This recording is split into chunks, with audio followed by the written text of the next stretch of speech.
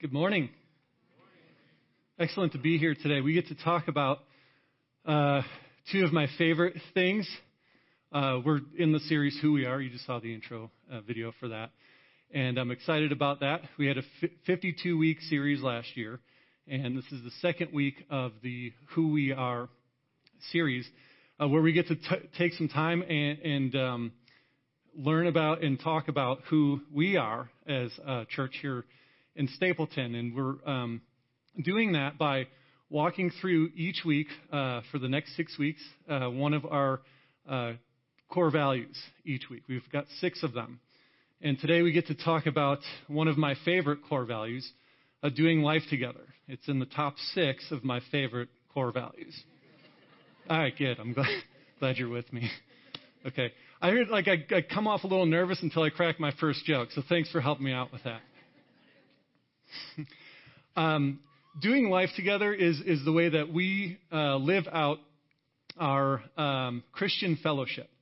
And we find that written in Scripture, and it's something that we're created to worship God and fellowship with one another. And I don't think those two things are mutually exclusive. As a matter of fact, I think they work together. And God, when He sees us fellowshipping with each other, is glorified through that. And it is a form of worship that brings joy to our Father. Jimmy just brought Barry up. And I want to talk to you a little bit about Barry. He's a good friend of mine, and I met him. He walked through the doors of this church about 4 years ago, and the first God had, I think, done some orchestrating in his life prior to him walking through the doors, softened his heart. He heard the gospel message and responded in faith in Jesus Christ that first Sunday that he was here. Praise God for that, right? That's amazing. And immediately engaged in his faith. That next Wednesday, he started attending my community group on a regular basis. And we actually ended up, that wasn't enough. We couldn't get enough community group together. And so we formed another group of just me and him and did some walking through Scripture and initial steps of faith, and ended up gathering a group of four guys, and some powerful things happened within that group. Now, Barry became a believer, 4 or 5 years ago, engaged in his faith right away, and now he's going to be a full-time missionary in Estonia. That's incredible. 4 years, and he's dedicating his whole entire life to reaching the world for Jesus Christ. And that's something that we're commissioned to do. That's something that the church, it's actually the thing that the church was created for by Jesus. We're going to talk about that today. So we get to talk about the church, and we get to talk about doing life together. The way that we're going to go about doing that today is I'm going to walk through one of my favorite stories in Scripture. It's how the early church came into existence. And we're going to be only in Acts chapters 1 and 2. And we're going to walk through the narrative of the story of how the church began and was born. And so if you have a Bible or your digital reader phone, if you don't have a Bible on your phone, YouVersion is free. I encourage you to do it. We'll have the scriptures on the screen, but it's a much better experience for you and for everybody if you just follow along with me, especially the way I've kind of laid out today's message. So we're looking at the book of Acts. It's a historic narrative. That's the genre of the writing of this book. And it's a continuation of the Gospel of Luke, written by Luke, the author of the Gospel of Luke. And the story picks up after Jesus' ministry in the Gospel of Luke, and then his death and resurrection. And we pick up the story in the first book of Acts of what happens next. And what happens next is Jesus gives some final instructions to the apostles as to what their next steps are going to be after he ascends into heaven, and he leaves this world physically. So Jesus, after he dies and is resurrected, he spends 40 days here on earth. Spend that time with the apostles, teaching them about the things of the kingdom of God, and gives them their next steps, their next instructions on what they need to be doing next, and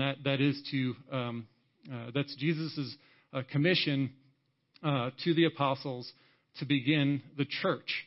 And so they kind of have a back and forth. Some of the instruction that Jesus gives initially is, you guys are going to just stay in Jerusalem and wait for the Holy Spirit to come. Okay, so that's the first instruction. And then they ask, well, when are you coming back? And he's like, that's not anything for you to concern yourself right now, but you're going to, Acts 1:8, but you will receive power when the Holy Spirit has come on you, and you will be my witnesses in Jerusalem, in all of Judea and Samaria, and to the ends of the earth. And so he says that you're going to receive power when the Holy Spirit comes. We're going to talk about that in depth in just a minute as we're kind of walking through the story of how the church was born. And the next thing is that Jesus says, you're going to be my witnesses. These are the 11 remaining guys that had spent 3 years with Jesus, witnessing his ministry, witnessing the miracles, the teaching, spending life, doing life together with Jesus. And so they were witnesses to his life and ministry, and therefore they were prepared to go out and be his witnesses and testify to the world who he was and why he came.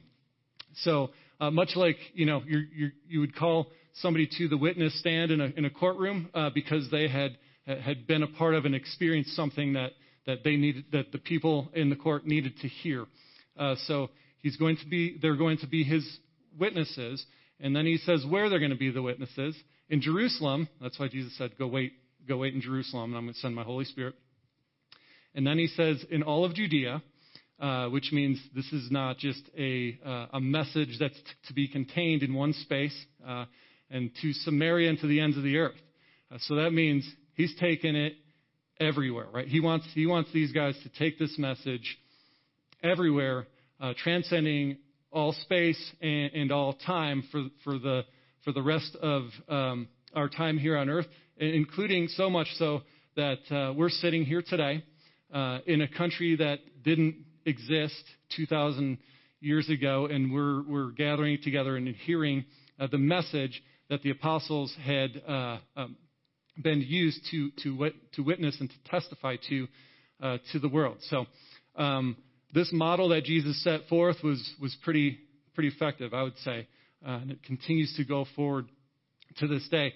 Jesus also could have said any country, any region, anything that he wanted to, and he chose to say Samaria. I see some significance in that because the people of Judea, the Jews of the day, and the Samaritans did not like each other. And so I think Jesus was intentionally saying, this message is for everybody, whether you like them or not. It's your job to make sure that they receive this message. So they receive this instruction, and Jesus ascends into heaven, and they're kind of gawking, like, what just happened there, right? He goes into heaven right in front of them, and some angels come and kind of snap him out of it. And I'm paraphrasing through this, so this isn't word for word. That's why you should have your Bibles. So they do as they were told, and they go back into the city of Jerusalem, and they wait for the Holy Spirit to come. There are at that time about 120 people who had been followers of Jesus up until that point. So the apostles go and gather up all their friends, fellow followers of Jesus, and grab like a banquet room at a hotel. It's like They go to an inn and to an upper room. And it had to have been a room big enough for 120 people to gather together. And they spend time, they unite together in prayer and wait for the Holy Spirit to come. And as promised, guess what? The Holy Spirit comes. Pick up the narrative in chapter 2, verse 1. When the day of Pentecost had arrived, they were all together in one place. Suddenly, a sound like that of a violent rushing wind came from heaven, and it filled the whole house where they were staying. And tongues, like flames of fire that were divided, appeared to them and rested on each one of them. Then they were filled with the Holy Spirit and began to speak in different languages as the Spirit gave them ability for speech. There were Jews living in Jerusalem, devout men from every nation under heaven. When this sound occurred, a crowd came together and was confused because each one of them heard speaking in his own language. And they were astounded and amazed, saying, "Look, aren't these all speaking Galileans? How is it that each of us can hear in our own native language?" Okay, bear with me. I'm going to try to pronounce these. Parthians, Medes, Elamites, those who live in Mesopotamia and in Judea, Cappadocia, Pontus and Asia, Phrygia and Pamphylia, Egypt, and parts of Libya near Cyrene, visitors from Rome, both Jews and proselytes, Cretans and Arabs. We hear them speaking the magnificent acts of God in our own languages. They were all astounded and perplexed, saying to one another, "What could this be?" So, the Holy Spirit comes on the day of Pentecost. I believe that's very significant. The day of Pentecost is the 50th day of the Hebrew calendar, and it is the day where the Jews celebrated the Feast of Weeks. So the Jews celebrated 7 different feasts of Yahweh throughout the calendar year, and this particular one is the Feast of Weeks, and it's where they gather together to celebrate their grain harvest. And it's in Jerusalem, which is kind of the central place where Jews would come to celebrate these feasts. And therefore, people from all over, many different countries, the Jews came to Jerusalem in order to celebrate this feast. So in order for these guys to be able to get out there and get this word out, Jesus gives them a little help here with his timing and placement of where they're going to receive this power to begin to testify to this. I kind of liken it to if you, by today's standards, right, in America, if we didn't have social media and all that stuff, and you wanted to get the word out to a lot of people in the country, you'd probably go to a gathering where a lot of people are so that they can go back out into where they are from and share what they had heard, much like Mardi Gras, right? People, the experience is much different celebrating Mardi Gras in New Orleans as opposed to the 16th Street Mall. So people go from all over the nation and world to go there. So similar type of gathering going on so they can get the word out to the world from there. So that was a help. Now, another couple things that helped. The Holy Spirit came, gave some power. One came with kind of a big bang, right? So everybody who was already there in Jerusalem, there was a ruckus, and they came out and gathered to see what was going on. And when they get there, they hear these guys speaking in their own native languages. So 2 powers that came right there. The Holy Spirit gave the power in language for these guys to get this word out. And another thing that I believe the Holy Spirit kind of gave and helped prompt in this was some boldness and courage to share this message in Jerusalem to the Jews who nailed Jesus to the cross like 50 days earlier. And they nailed him to the cross because he claimed to be the Messiah, and the message they're supposed to get out and share is he was the Messiah, and you killed him. So that would take a little courage, I think. And so the Holy Spirit gave them some boldness, and I think Peter was sparked and provoked a little bit into that. Read with me, pick it up in verse 13, chapter 2. But some sneered and said, they're full of new wine. So these people are hearing the miraculous signs from God in their own native language from Galileans who don't typically have a high level of education and can speak fluently other languages. And a couple glasses of wine gave them the ability to speak fluently in foreign languages. That's ridiculous. So Peter stood up with the 11, raised his voice, and proclaimed to them, "Men of Judah, all you residents of Jerusalem, let me explain this to you and pay attention to my words." So he's probably a little fired up there. "For these people are not drunk as you suppose, since it's only 9 a.m. On the contrary, this is what was spoken through the prophet Joel." And then lists out what you're seeing now are things that have been prophesied about. These people aren't drunk, right? You're experiencing a miracle. So Peter's emboldened there, right, a little bit, and goes on to deliver the first ever Christian sermon to these people. Pick up with me in verse 22. "Men of Israel, listen to these words.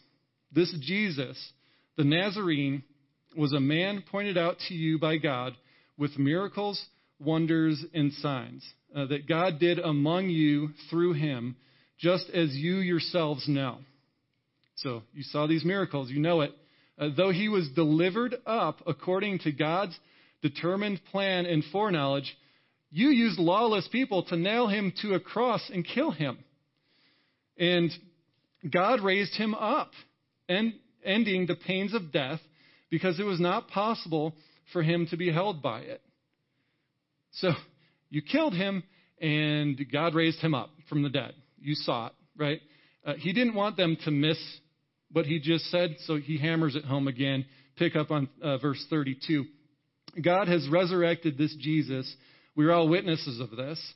Therefore, since he has been exalted to the right hand of God, and he has received from the Father the promised Holy Spirit, he has poured out, which you both see and hear. For it was not David who ascended into the heavens, but he himself says, 'The Lord declared to my Lord, sit at my right hand until I make your enemies your footstool.'" Now he goes again. "Therefore, let all the house of Israel know with certainty that God has made this Jesus, whom you crucified, both Lord and Messiah." Peter didn't want them to miss the fact that they're the ones that killed him and that he really is the Lord Messiah. He proved it to them. And so when they hear this, they come under deep conviction. And Peter said to Peter and the rest of the apostles, "Brothers, what must we do?" And Peter gives them the good news. "Repent," Peter said to them, "and be baptized, each of you in the name of Jesus Christ, for the forgiveness of your sins, and you will receive the gift of the Holy Spirit, for the promise is for you and for your children and for all who are far off, as many as the Lord our God will call." This is forgiveness that is available to everybody, which is excellent news. And with many other words, he testified and strongly urged them, saying, "Be saved from this corrupt generation." So those who accepted his message were baptized, and on that day, about 3,000 people were added to them. The church is born. And that's the story of how the church came into existence. And we still are reaping the benefits of that to this day. Now, when the gospel is preached and it's heard, it has an effect on your heart. It has an effect on every single person's heart every single time it's heard. There's one. Okay, so 3 things. If you come into hearing the gospel and you don't know the Lord, and you're rejecting the Lord, you want to have nothing to do with him. You come in with a hardened heart. You hear it, and you decide that you're not having any of that still. That's not who I am. Your heart becomes more hardened, and that's a dangerous, very dangerous place to be. It's like I'm trying to think of like how to explain it. So it's like claiming to be something over and over and over, and your pride gets in the way, and like you can't not be what you've said you've been. You paint yourself into a corner, and you're just hardened harder and harder. It's a bad place to be. The gospel has a softening effect for most people who hear it, and for those who don't know Jesus as their Lord and Messiah and are seeking him and want some answers for the truth, their heart becomes softened every time they hear the gospel. And eventually, through seeking and hearing the gospel, their heart will be softened and they will come into eternal salvation and accept Jesus as their Lord and Messiah. And for those of us who are Christians, who have accepted the gospel, the good news, accepted Jesus as our Lord and Messiah, our hearts become softened even more. And my heart gets mushier every time I hear it over the years. And what it does is that continued softening of your heart through hearing the gospel calls you to continued repentance and continuing to seek what he wants for you, and continuing to do the things that he wants us to do, like to be his witnesses. And as you repent and turn away from the things that you're doing, you become a better and better witness all the time. And so that's my thoughts on that. So the new Christians come to faith in Jesus after coming to realize that he is who he said he was. And what did they do next? They devoted themselves to the apostles' teaching, to the fellowship, to the breaking of bread, and to the prayers. So they did several things there. Devoted themselves to the teaching of the apostles. We're doing that right now. We're continuing on that tradition of what these first Christians did in devoting ourselves to the teaching of God's Word by being here. And there's a fellowship component to that. So we're doing life together here on Sunday morning, which is really cool. And then to the fellowship, and we're getting a little bit more into that intentional of living together and continuing to do life together. And we lived out here with our community groups, amongst other things. But the community groups are the biggest, most intentional thing that we do for that. And to the breaking of bread, sometimes in our groups we'll have some, pizza and snacks and stuff like that. We also will, here on Sundays, the first Sunday of the month, do communion. And so there's another form of breaking of bread in worship, and to prayer. And so we can pray individually by ourselves in our quiet time, which has got great power, and it's really great. It's a great practice to do. And praying together in unity is just another more enriching way to pray and to worship the Lord. So we see that there are multiple things that these first Christians did naturally. They weren't given a lot of instruction. This kind of came right after that. And so I think we're kind of drawn to and called to do some of that. And I encourage you. It's Community Group Connection Sunday, so I'm going to do a little bit of a sales pitch on this. All right, come from sales, so I'm going to do that. But I'm doing it not because it benefits me, because it benefits you, and it will enrich your spiritual journey, and you'll be able to live out the full goodness of what it is to be a part of the church. If you're just kind of doing, if you're coming on Sunday morning and that's about it, and you kind of check in once a week, that's great, and I encourage you to continue to do that. But you're not getting all that it could be. It's like being super thirsty and grabbing a Coke and drinking it, but it's like warm, right? And that's not like, it's not the full goodness of that experience. Like having some ice cubes and a nice cold Coke is a lot better. Now that's a little bit reducing what I'm talking about here, but I want you to get the best and fullest from your faith that you can do. So I'm director of adult ministries here, and am extremely blessed to be able to work here full time as my job and career, and I oversee the community group's ministry, which has really meant a lot in my life. It's enriched my faith. I've been able to have the privilege of experiencing other people's exponential growth in their faith, like Barry and Beth Ann, who's been a part of one of my groups as well, and she's going to Estonia as well. And look how that works together. You got a guy like Barry that comes to church. He devotes himself to the teaching. He responds and then engages in the fellowship, and that fellowship leads him to encouragement to go on his first missions trip to Estonia, and then he was off in running, because like 3 months later he was back out there again, scheduled his own trip. So obviously it was a strong calling from God there. And 4 years later, he's heading out there full time, hopefully by June. So that all works together, because what's he going to be doing in Estonia? He's going to be his witness to the ends of the earth, right? 2% reached for the gospel in Estonia, I believe. And I'm sure Barry can talk a lot more about that with you at the end of service here at the back of the room. So very cool, enriching. I've also been able to get some feedback and stories of how community groups and Christian fellowship has impacted the lives of people here.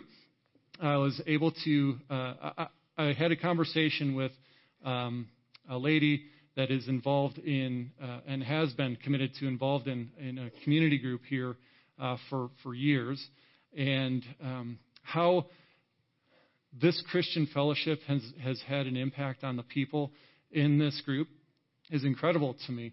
You talk about having a ministry of being able to help and strengthen and enrich people in their marriages.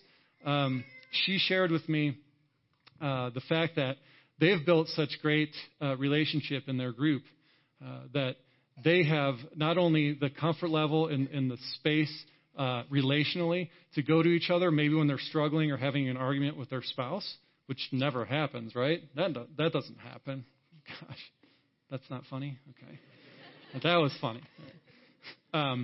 But the response that they have is to edify and to help each other to repair their relationships with their spouse, instead of kind of piling on and being like, yeah, he's a jerk and my husband's a jerk too and all that stuff. Instead of that, it's like, hey, what's your piece in this, and how can you get back into a repaired relationship?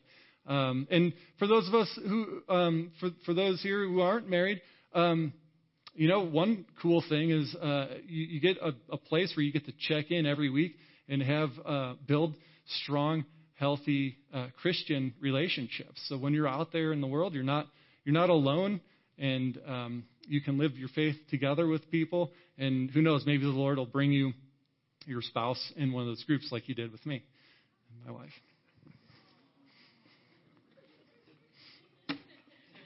Every time.